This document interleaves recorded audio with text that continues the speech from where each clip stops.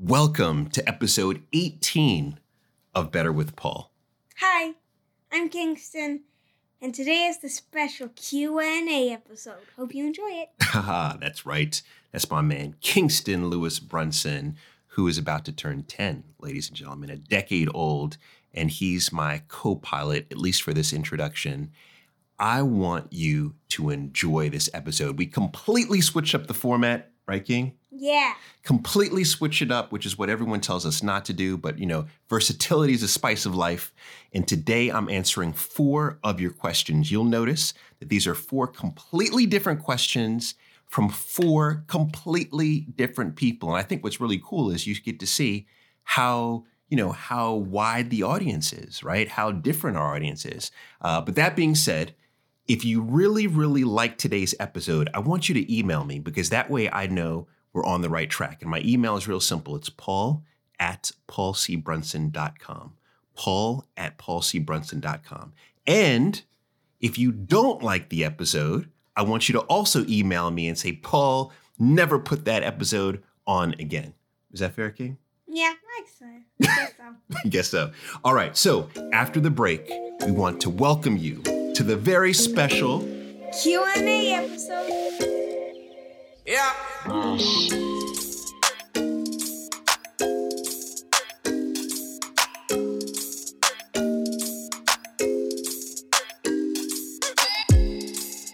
Hey Paul, how's it going? It's Julian. So my question for you is, recently I haven't been feeling very motivated, and I was wondering what your advice would be in changing that mindset and getting back on track. I hope you're well. Take care. Love. This is such a great question, right? So first, shout out Julian, man, South London representing. But the reason why this is such a great question is because we all have this issue from time to time, right? There is no one that is immune to not feeling, or should I say, immune to not being motivated at some point in their life. And what's interesting to me about this question is that this is one of those questions where you think you could just go to Google. Google knows everything. Actually, Siri told me that Google knows nothing. But you could go to Google, right, and just Google the answer. I tried to Google the answer to how to stay motivated, and I'll tell you what I've read, at least on the first 5 pages, I'm not necessarily down with. I think there are other ways, more effective ways, and I want to break this down. And so let's first begin with what does motivation even mean? Like, what does it actually mean? And an analogy that I love around motivation is, and this is one that I use with my boys all the time, is let's say that I placed a bag of money on a hill. But this hill is 300 miles away. Now, let's talk about 300 miles real quick, all right? That's, if you're in London, Julian, that's the distance, almost the distance between London and Paris, right? If you're here in Washington, D.C. right now where we're filming, that's like D.C. to New York. So 300 miles is a long way. Now, what I want you to do is you're not getting on a bus. You're not getting on a, e-scooter. You're not getting in a car. You have to actually travel those 300 miles on foot. So that's going to take you days. You're going to go through dangerous terrain. You don't know who's out there, right? Who's going to, try to set you up, mug you, do all kinds of we're going to New York, right? It's crazy, right? Don't go through Brooklyn or the Bronx, right? So it's one of these where 300 miles could be very dangerous. Now, how does this, even touch on motivation? All right, so the bag of money that's on the hill, that's your goal, okay? Your idea, your thoughts on how you're going to maneuver through those 300 miles, through all that dangerous territory, what you're going to do at night, where you're going to sleep, all of that stuff, that's your plan. If you take a plan and you match it with a goal, that is strategy. And let's just pause on that real quick, because if you ask most people, what does strategy mean? They can't even tell you that. Now, strategy is when you have a plan and you have a goal. So right now we've got strategy. So I know Julian's like, well, Paul, I didn't ask you about strategy, man. I asked you about motivation. This is what motivation is. if I were to stop you, Julian, at any point along that journey and say, why? Why are you going after the money? Why are you sleeping out here in the cold?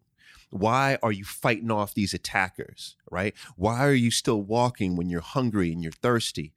The answer is your motivation.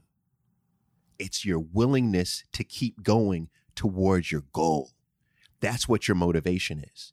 And my commitment to you is this is my word, is that you will never be able to reach a goal unless your motivations are bigger than the dangers along the way, right? Than the impediments along the way.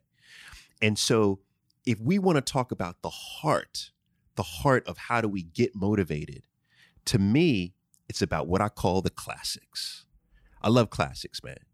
Classic Adidas shell toes. I love classics. I love classic, the lumberjack jackets, classic design. Like I'm classic. I'm trying to be classic, but I like classics. So I've got this idea around what I call the classics of motivation, the classics of big thinking. This is kind of my classics of mindset. And it's really three things. The first is aspiration. Aspiration is what gives you the hope of being able to do something, right? The hope of being able to achieve a goal. That's aspiration. Then the second classic is inspiration. Now, inspiration is the mental process to do something. And the way that I would kind of juxtapose inspiration and motivation is what I said. It's that outside force. It's that, why are you doing something? It's pulling you right from the outside. Inspiration is what's driving you from the inside. That's what inspiration is. And then you have instruction. Instruction, I love instruction. It's actually what we're doing right now. Instruction is step by step. How do you work through a process? Now, when you have aspiration plus inspiration plus instruction, what it does is it allows you to believe you could do something, right?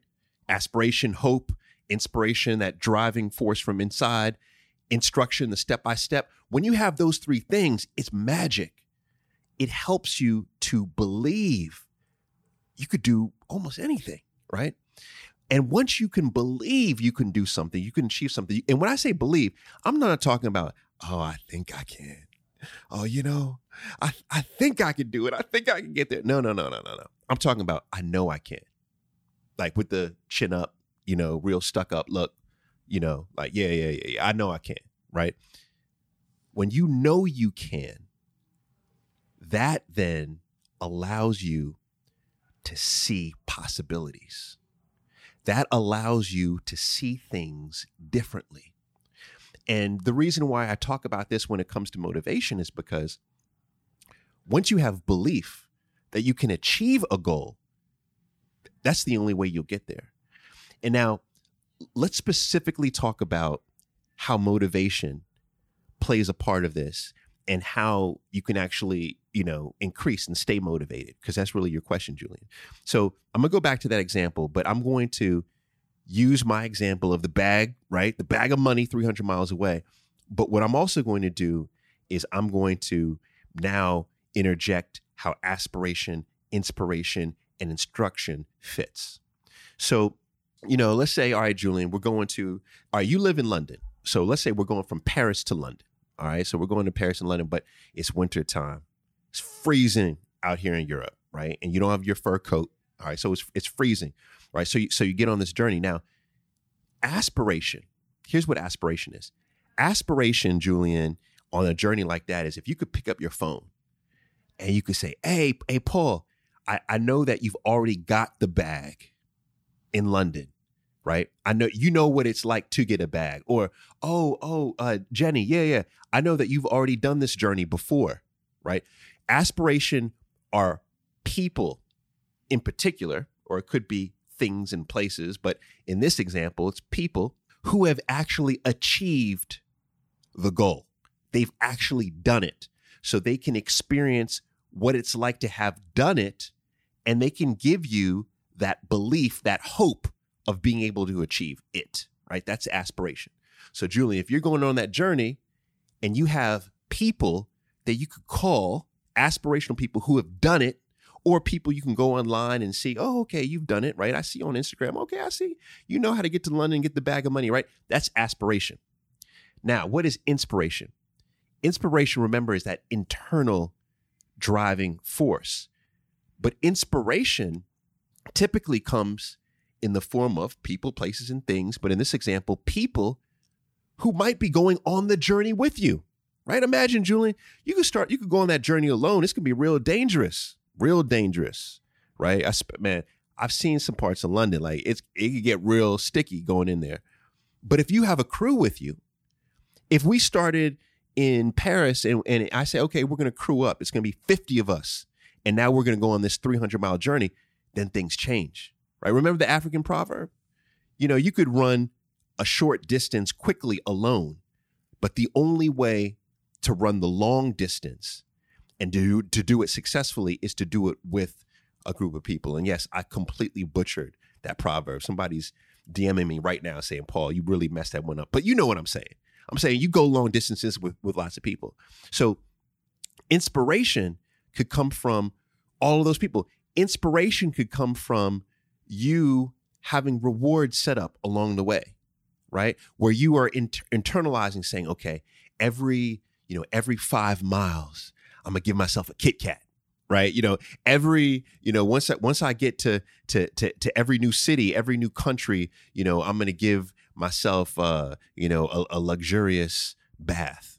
I like a good bubble bath, so that's me. But that's how I would reward myself. But the point is that you want to be able to create things that will help you to internally drive you, right? People, places, and things. And then lastly, instruction. Instruction doesn't get the value that it deserves. But what instruction is all about is saying, all right, look, Julian, I know you're getting ready to go on this long journey. It's 300 miles. What you probably don't know is that once you get 1 mile in, there is a big freaking mountain, a huge mountain. And so in order to go on this journey, you also need to know how to climb a mountain. So let me teach you how to climb a mountain, right? There's going to be a fall, 50 miles in. You're going to have to know how to climb up a falls, right? Which, by the way, I'm a professional falls climber, Dunn's River, Jamaica. But, you see the point, right? The point here is that instruction is that step by step. And once you have that, so imagine now you're Julian, okay? And you have all this aspiration, inspiration, and instruction. You have people that you can call that have already done it, right? Have already gotten to the bag. You have the inspiration where you have surrounded yourself with people who are also going on the journey. You're going to reward yourself as you're going along the way. And then you have instruction. You've sat down with people and there's going to be mountains, there's going to be falls. And now you know how to scale a mountain. You know how to, scale a falls. You have all of this. At that point, tell me, how's your belief right now in your possibility of getting to that goal? It's much higher. It's substantially higher than if you didn't have the aspiration, inspiration, and instruction. Now, here's the beauty of this. Here's where I think the magic of the classics and motivation is if you have all those things, Julian, right? If you have all those things, at that point, you're already thinking, I'm going to get the bag. Almost getting the bag is secondary. Getting to the goal, you already know you're getting to the goal. You believe it. I'm getting that bag. Right? So you already know you're getting to it. Now, here's the beauty, and here's how it really connects with motivation, is once you already know you're getting to the bag, you begin to think of all of the benefits of getting to the bag. And you realize the benefit is not just the money that's in the bag. The benefit also is, man, if I traveled all that way and climbed mountains and climbed falls, I now understand how to climb mountains. I've learned a new skill. I can climb mountains now. I can climb falls now. Oh, I know how to crew up a group of people, 50 people, and I know how to lead them, on a journey. Oh, I know how to set up reward systems now. Oh, I've got aspirational people. Oh, wow, I've got a new network of people that I can call. You begin to understand that the bag of money is insignificant to all of the lessons that you'll learn along the way. And once you know that, and here's the magic, Julian, that becomes additional motivations. Additional. You start to see value and beauty, right, in all of these things. And then what that does is that increases your willingness to get the goal, which is what motivation is, right? Your willingness to go after it. So, Julian, with aspiration, inspiration, and instruction, if I were to stop you and say, why are you going on this path? Your answer is going to be completely different than if you didn't have those things. Your answer is going to be because I want to learn how to scale a mountain. I want to learn how to climb a falls. I want to learn how to network with people. I want to learn how to, you're going to have all types of additional answers. In other words, you're going to have all types of additional motivations. So if you want to stay motivated or you want to get motivated, I tell you this, I tell everybody this, get yourself around aspirational people who have achieved the goal that you are looking to achieve. Get around inspirational people who are moving themselves, actively moving themselves towards that goal. And then instruction. Get around people who know the theory. They understand the step by step and they can teach you. Aspiration, inspiration, instruction, those are the classics. That's how you stay motivated. Hi, this is Jane calling from Le Havre, France. And my question to you, Paul, as someone who has done multiple ventures, is how would you advise someone who has a lot of ideas, multiple talents, and doesn't know which one they need to do to start off a new business? That's my question. Thanks. Bye-bye. Okay. So, Jane, thank you very much. I didn't catch where in France you're calling from, but I would imagine it's lovely there. This is a really good question. I selected it because, I like to select questions that I believe most of us have. This is a question that I struggled with, and I know many people struggle with because so many of us are idea folks, right? We sit down and we say, oh man, I could do this, I could do that, I could do this over here. But the question really is, what you're asking is, how do you know the right one, right? The best one to begin with? Because we all know that if we focus our efforts on one thing, especially if it's starting a business, especially if you have a full-time job and you're doing it as a side hustle, or even if you're doing it as a full-time endeavor, you need to be focused. And so how do you know which one? Now, for me personally, I'll tell you this. This is just my testimony to you, Jane, that I come up with a lot of ideas, is my hobby. All right, nobody laugh on this. If you laugh, I'm coming to get you, right? My hobby in high school was writing business plans. All right, I'm listening to see if anybody's laughing at me right now. Yeah. My hobby, I hear you. I hear you. Yeah, I hear all of Atlanta. Yeah, all of California. Yeah, you guys are laughing at me. I hear you. But here's the thing. I used to write business plans as my hobby. And so I would come up with idea after idea after idea after idea. A matter of fact, that Popeye's chicken sandwich right now, that was my idea way back. But I think that what I learned in coming up with all these business ideas was that most ideas we come up with are bad. Like they're terrible. We think they're good. In the moment, we think they're good, but they're terrible. And it's not just my opinion. This is what the market tells us. So if I were to ask you, what's the number one reason why businesses fail? Right? The number one reason why businesses fail, what would you say? Let me wait for it. Okay, I hear you saying lack of money. Okay, I hear you saying bad management, lack of cash flow. Yeah, I hear that. Yeah. All right, so I hear all of that. But those are wrong, okay? Now, those are close.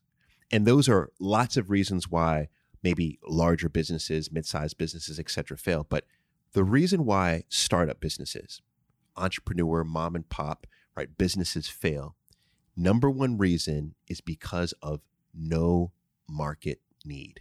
No market need. Look up Kaufman. They actually did a really good study around this, and they found that most businesses fail because there's no market need. So what does that mean? It means that most of us are coming up with ideas that we think people want, but in actuality, people don't want them. And so when you're sitting down and you're coming up with all of these ideas, what I want you to keep in mind is that chances are people don't want your ideas, at least not enough to pay a premium for them. So you have to ask yourself, what constitutes a great business idea? That is your litmus test. What is a great business idea? And I'm here to tell you my opinion on what's a great business idea. So let's first talk about, well, what is a business person? Like, what is an entrepreneur? What does an entrepreneur do? In my opinion, an entrepreneur is someone who solves problems, period, right?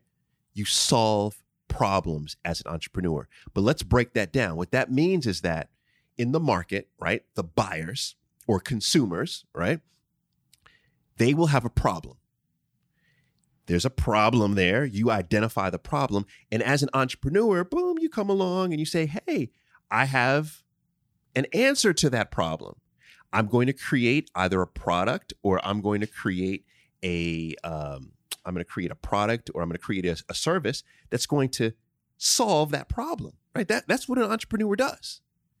But we're not just talking about how to become an entrepreneur, because we know most entrepreneurs create businesses that fail. The real question is, how do you become a great entrepreneur, right? In other words, how do you develop a great business? How do you know that that's a great idea, which equates to a great business? Well, it's the same formula, but you look for extremes. So in the marketplace, you don't just look for a problem. You look for a dire problem. You look for severe, I'm talking about, man, I need this. And then in terms of your solution, you don't just provide a solution. You provide a unique, superbly unique, that only someone with your specific set of experiences, knowledge, and insight could come up with. And if you could do that, if you could create a unique solution for a dire problem, score, that's it. That is a business idea worth pursuing. So let me give you an example, right, on this. So you could really see how you could develop uniqueness and really go after pain points when you might not think that you have that ability or those pain points exist. So let's look at two things real quick. Let's look at my matchmaking business. I think this is a good example because in matchmaking, so matchmaking is a profession that's been around forever. Like I'm telling you, like legit, it's the second oldest profession in the world behind prostitution. Right? It's like prostitutes, and then people were like, all right, this fake love is really cool. I want some real love. Let me get some matchmakers. Like that's how it went, you know?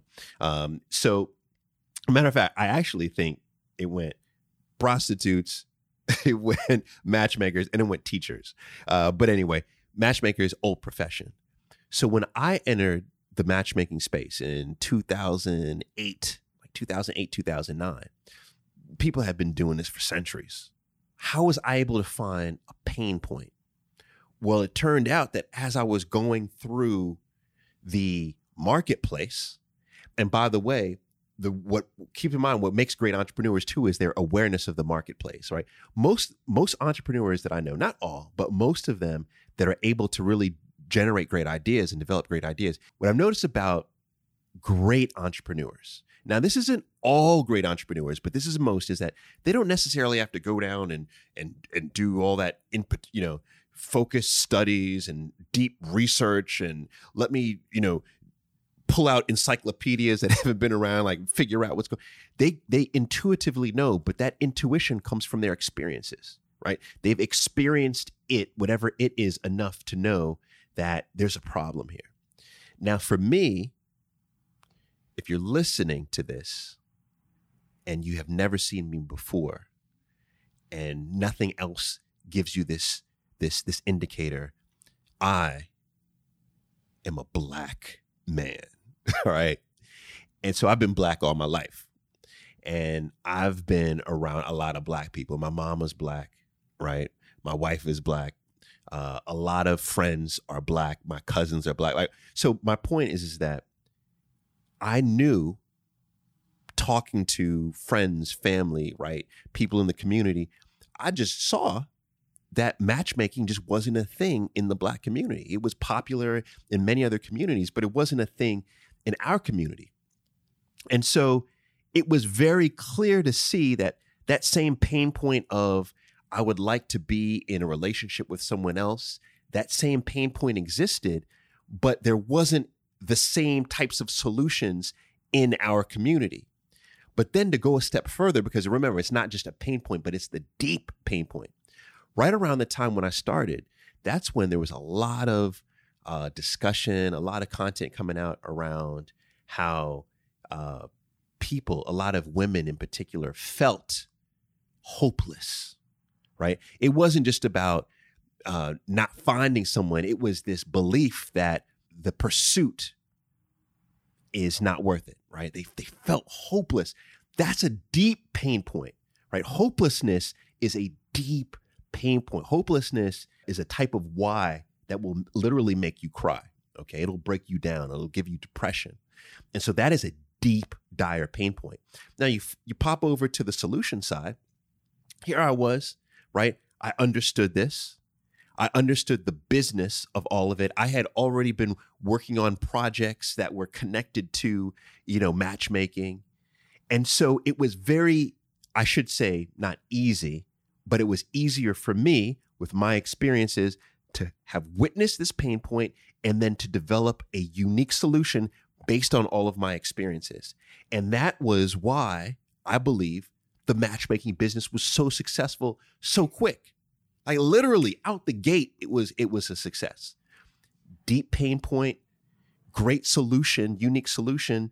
That's what adds up to a great idea. The overall point here is that every business idea involves two components. There's a pain point in the marketplace and there's a solution. And so your question was, you have many ideas. How do you know which one to pursue?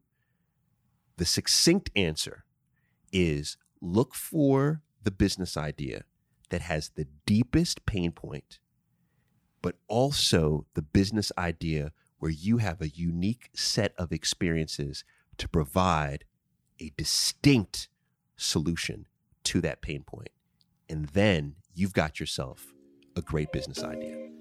Pardon the interruption. Just want to tell you about something that my wife and I have just launched and we are very, very excited about. It's called BWP Connect. Now, you may already know, but if you don't know about it, let me put you on, okay?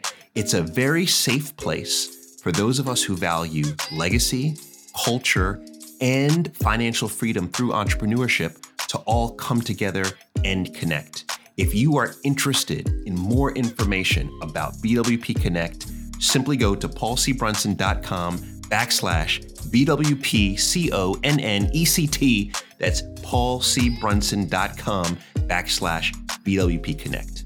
And now let's get back to the show. Hi, Paul. This is Akamia from Las Vegas.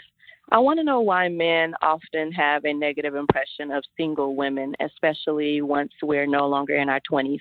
I wrote a book called Single That, Dispelling the Top 10 Myths of the Single Woman, and here's why. Today I received a message on a dating site that said, "You're gorgeous. What's your problem?" and sign, "I want to know how someone as unique as you is single." That's why I wrote the book, and that's why I'm asking these questions, and I hope you have an answer for me. Thank you. Can't wait to listen to the show. Bye. Oh, wow. This one, all right, Akamia, this is going to be hard because I like to do these answers in less than 10 hours. And this is one where I think I could talk on for a while, but this is, all right, so straight out the gate, let me just say this. This guy has a problem, right? And I'm not actually out here male bashing but he specifically has a problem. And I'll even say this, is that it's not just men that oftentimes say, oh, okay, if you're over 30, like something's wrong with you, right?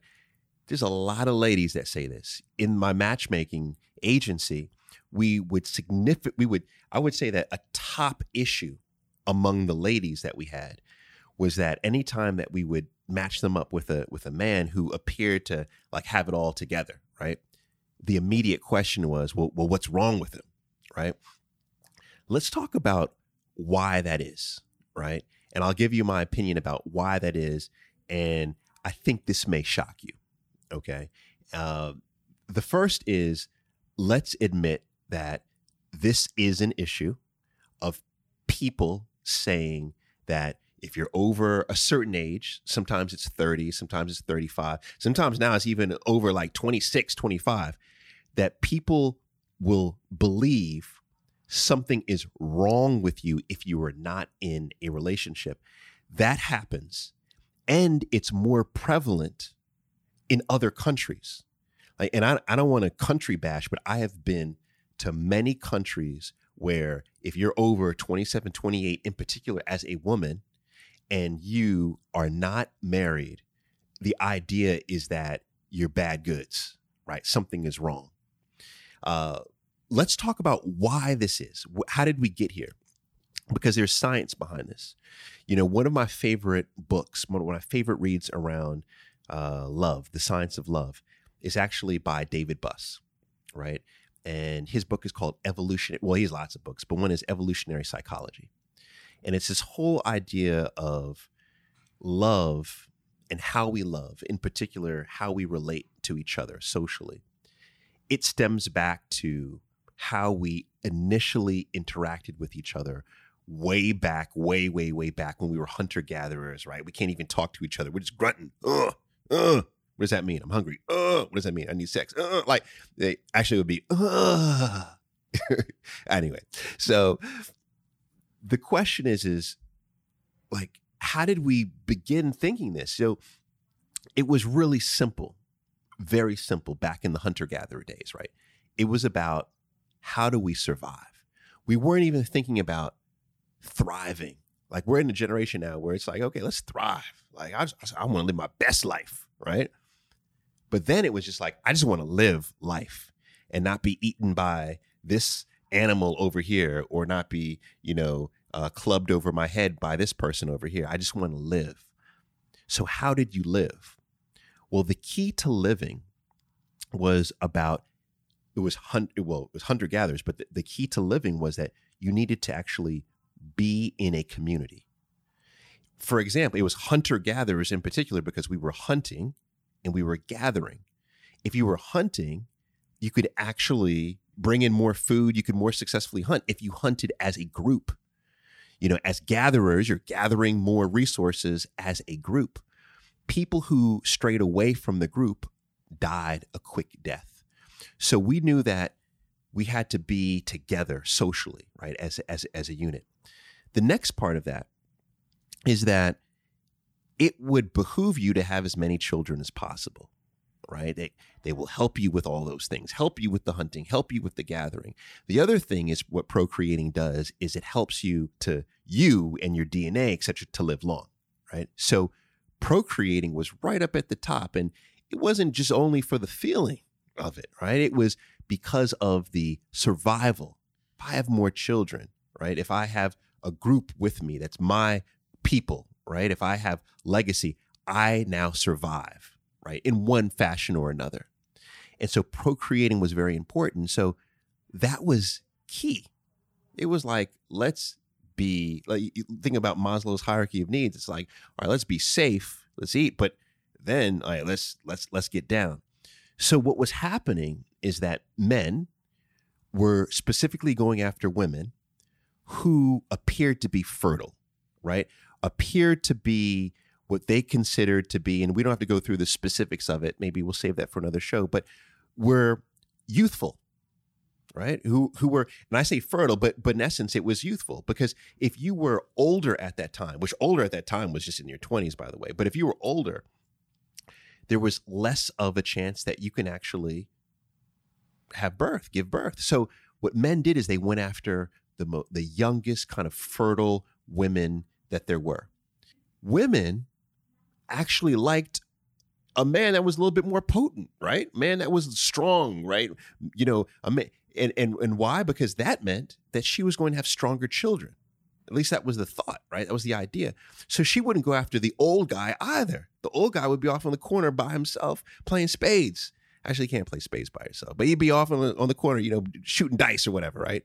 And yes, someone's going to say, Paul, there was no dice in hunter-gatherer days. Yes, I know this. That was my attempt at a joke. So the point here is that both women and men wanted younger folks. And that whole idea, that whole notion carried itself going forward to the point where today, depending on where you are in the world, the average age of marriage is between 27 and 33, roughly. So the idea is that if you are over 27 to 33, then there's a potential problem with you because everyone should be married around that age. Now, I'm not saying that's case. That's it's crazy. It's ludicrous, but that's the perception. But the perception came from back in the day, hunter-gatherer days, right? And carried itself through. And you know, we shouldn't neglect what happened in the, you know, the 1400s, the 1500s, the 1600s, where you needed to have a unit in order to pass down, you know, assets. You needed to have a unit in order to have tax credits. Like, it was financially, it was socially, it was even from a health standpoint, it was always, you were always more successful as a couple. So that's really where, you know, that even talks a little bit about the institution of marriage there and how it truly is an institution. So to specifically look at today is where we are today is we have a group of people like this guy who messaged you who are just kind of, you know, they're not modern day thinkers. They're old school thinkers. So you've got a group of those folks. But then you have another group of people. And this is something that I went through deeper in one of my newsletters. But I believe that this thing called attachment theory is major. It's significant to how we relate socially. And it's something that we all need to know how to identify in others, but also identify in ourselves. And just real quick on attachment theory is there's 4 different types of attachments. And these happen when we're younger, right? So with our first loved ones, typically a mother, based on the love that we were given, we all have a particular attachment style, right? That forms from that. And that attachment style then dictates how we relate to other people. Now, there are 4 types, right? One is a secure attachment style. That means, okay, like you got the love that you needed and now you're secure. So now you relate to people in a very secure way. And by the way, someone who is secure would never say that to you in that message. So this person, that's a flag right there. That person is not secure. So what is that person? Well, there are 3 other types. There's another type that's called the anxious type. Right, the anxious type is typically someone who got love but didn't get love consistently by their loved ones, and now they're anxious. Right, they put all of their value in the relationship or in an institution at work, and they have very low self-esteem. This is the type of person who, this is like the woman who would, go to her man and say, are you cheating on me? Please, are you cheating on me? Just tell me, okay, are you cheating on me? And then follow him to work. Are you cheating on me? Tell me and call, are you cheating on me? I know, right? It's this anxious, or all of my values placed in you. So if you're cheating on me, that's going to break me, right? That's that. Or that's the guy that's like, you know what? I love you. I mean, I really love you, right? And he just stalks you, because all of his values placed on you. But that's the anxious personality type. So then you have avoidant attachment style. So this is if you were growing up, right? You're a little, little girl, little boy, and you're not getting all of the love that you need, just some of it, right? So it could be that, you're getting fed, right? That's love, but you're not being held and cared for physically. So something is off, right? You're missing a huge chunk of love. That's the person that grows up, and the way that they start to relate to someone socially is they become avoidant. Now, you know avoidance, right? Avoidance are folks who are in a relationship, but when the doors are closed, they say, don't talk to me, right? Or, let's not touch right now. I really need my space. And that's not just someone who's shy and introverted. I'm talking about someone who says, look, they are avoiding interaction for long periods of time. This is an avoidant person. And then the last attachment style is actually the most dangerous. And this is someone who is both anxious avoidant. So they're called anxious avoidant. This is someone who came from a tumultuous, fierce, fighting, abuse potentially when they were little, and they kind of grow up with both anxious and avoidant. They grow up as both anxious and avoidant types. And so these are the four types. If you are anxious, or you are avoidant, or you are anxious avoidant, you view social connection in an unhealthy way, right? You either don't have enough self-esteem, your self-esteem is so high, it's basically narcissism, or you just see relationships or communicating with people as drama, right? If you are secure, you see the value of relationships. You kind of see the best, right, of social interaction. The reason why I bring all of this up is because I didn't want to just say that this guy's crazy, but I want to say that someone who responds to you and says, you're over 30 years old, what's wrong with you? And they truly believe that. They're not just saying it as a joke. If they truly believe that, I believe they typically fall in one of two categories. Either A, very old school, archaic, prehistoric type thinking. And that's someone who's not going to be right for you. Or it's someone who has a very unhealthy outlook on relationships. Someone who potentially has an anxious or avoidant or anxious avoidant attachment style. And that person is not the right person to be in a relationship with. So in summary, these folks who tell you this, here's exactly what you do. Hit delete. All right, last question, guys. Last question. And on the last questions, what I like to do is keep them for me, right? So this is all about me right now. So I like to sort through and find out who's asking me a question about me. Yes, my name is Reginald Goggins, and I'm calling from Atlanta, Georgia, North America, United States. And my question is, Paul, I would like to know, what are two things in this whole wide world that would bring you joy or make you happy? Again, two things. If you could change two things, what are those two things that would truly make you happy? Thanks again. My name is Reginald Goggins. Have a great day. Bye-bye. All right. I feel like I have to say Mr. Goggins because I heard that nice Southern accent. This was, going through these questions, what I most love about this is the fact that, Mr. Goggins, you asked me for two things, right?